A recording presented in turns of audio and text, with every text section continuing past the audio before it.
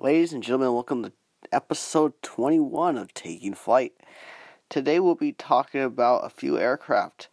I am so stoked to be bringing to you guys episode 21. Without further delay, let's get this podcast going. So to start out this podcast, let's talk about the 777-9X.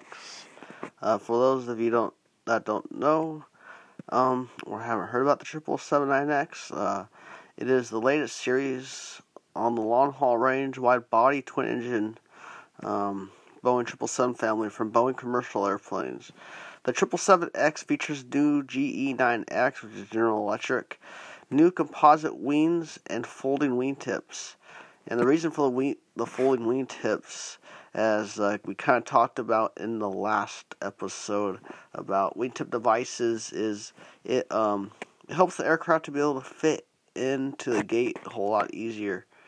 And with a greater cabin width and seating capacity and technologies from the Boeing 787, the 777X was launched in November of 2013 in two variants, the 777-8 and 777-9.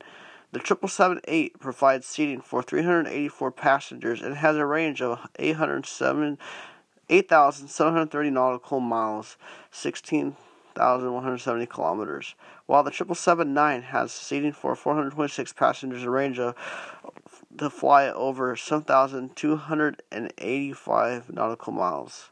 The 777-9 first flew on January 25th, 2020, with deliveries expected to commence in 2024. And in 2011, the initial design in 2011, Boeing refined its response to the revamped Airbus A350 XWB with three 777X models targeting a firm configuration in 2015, flying in late 2017 or 2018, and entering service by 2019.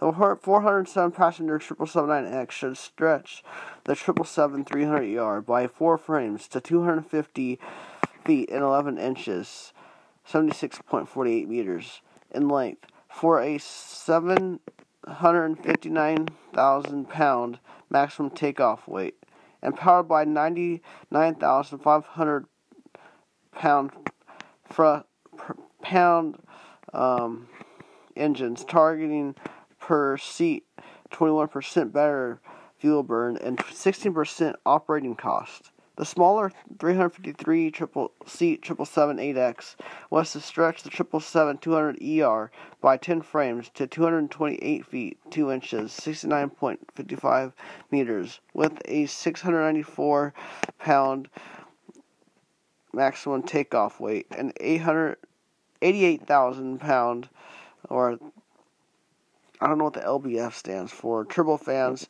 to compete with the A350-900. With improvements over the 200ER, like the 777-9X over the 777-300ER. A 8LX with the 9X maximum takeoff weight would have a 9,480 nautical mile, or 10,910 mile, and 17,560 kilometer range.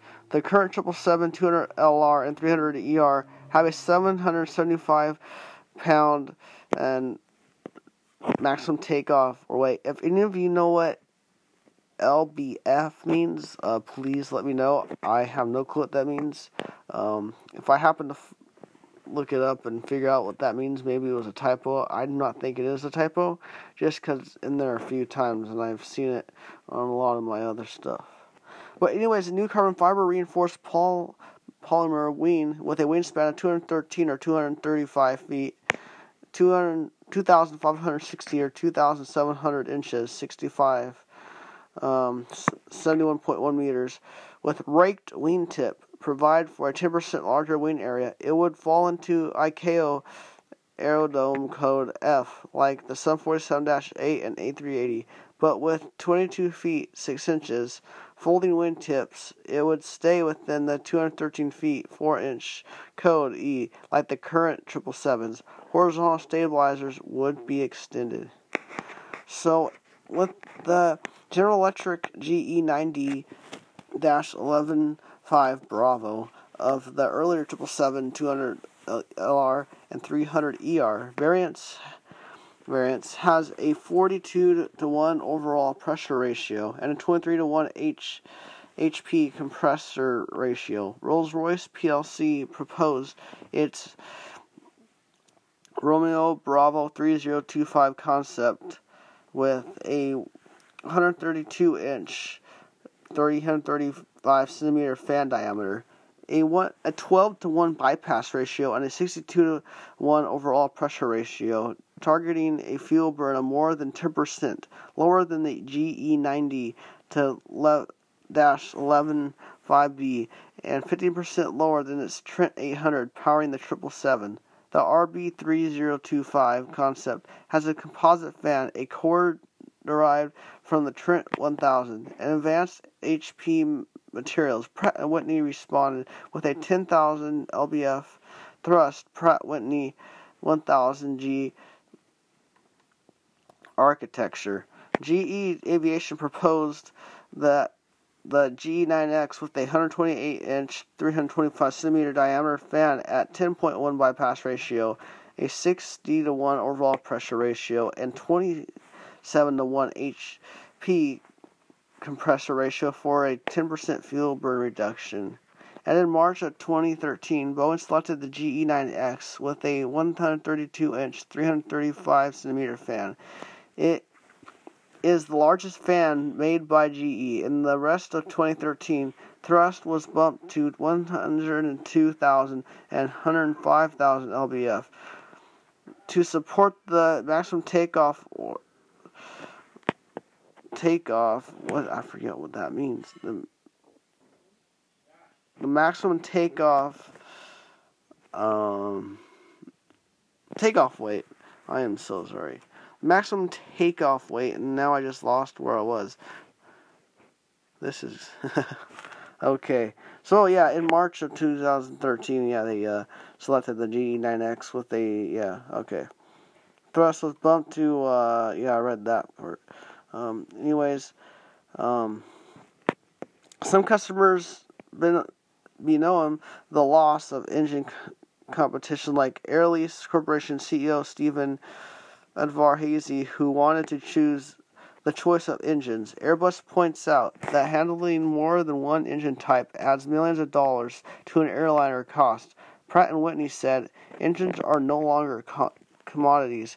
The optimization of the engine and the aircraft become more relevant. And then we're going to go on to talk about the Airbus A350. So the Airbus A350, the Airbus A350 is a long-range, wide-body jet airliner developed by Airbus, the first A350 design proposed by Airbus in 2004 in response to the Boeing 787 Dreamliner. So Airbus is coming at Boeing to compete with their A350 for the 787, and then here comes Boeing again battling it out with the 777-9X to go against the A350. So the A330 with composite wings and new engines as marked support was inadequate in 2006. Airbus switched to a clean sheet XWB extra wide body design powered by Rolls-Royce Trent XWB turbofan engines. The prototype first flew on June 14, 2013 from Toulouse in France. Type certification from the European Aviation Safety Agency EASA was obtained in September 2014, followed by certification from the FAA 2 months later. The A350 is the first Airbus aircraft largely made of carbon fiber reinforced polymer. It has a new fuselage designed around a 9-abreast economy cross-section, up from the 8-abreast A330 and A340. It has a common type rating with the A330. The airliner has two variants. The A350-900 typically carries 300-350 passengers over a 15,000 5,000 kilometer, 8,100 nautical mile range. Has a 28-ton, 617,300 pound maximum takeoff weight. The longer A350-1000 accommodates 350 to 410 passengers. It has a maximum range of 16,100 kilometers, 8,700 nautical miles, and a 703,200 pound maximum takeoff weight. On January 15th, 2015, the initial A350-900 entered service with Qatar Airways, followed by the A350-1000 on February 2018 with the same launch customer. Singapore Airlines is currently the largest operator with 56 airplanes in its fleet. As of June 2021, A350 orders stood at 915 aircraft, of which 436 had been delivered, and all were in service with 39 operators. It succeeds the A340 in its position to compete against Boeing's large long-haul twin-jet, the 787-10, the 777, and its successor, the 777X. Airbus initially rejected Boeing's claim that the Boeing 787 Dreamliner would be a serious threat to the A330, stating that the 787 was just a reaction to the A330 and that no response was needed.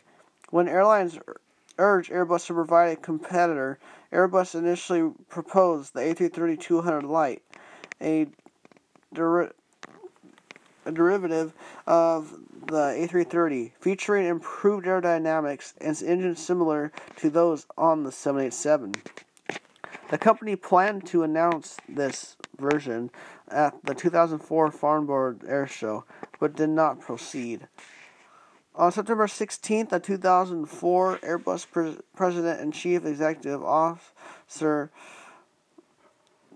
Noel Forgard confirmed the consideration of a new project during a private meeting with prospective customers.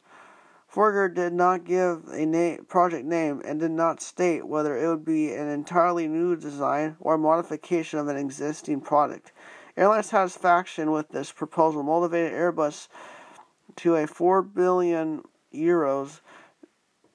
to a new airline design. On December 2004, Airbus shareholders EADS and BAE Systems approved the authorization to offer for the A350, expecting a 2010 service entry. Airbus then expected to win more than half of the 250 to 300-seat aircraft market, estimated at 3,100 aircraft overall, over 20 years. Based on the A330, the 245-seat A350-800 was to fly over 8,600 nautical mile range, and the 285-seat A350-900 over 7,500 nautical mile range. Fuel efficiency would improve by over 10% with a mostly carbon fiber reinforced polymer wing and initial General Electric GE-NX-72 Alpha 1 engines before offering a choice of power plant.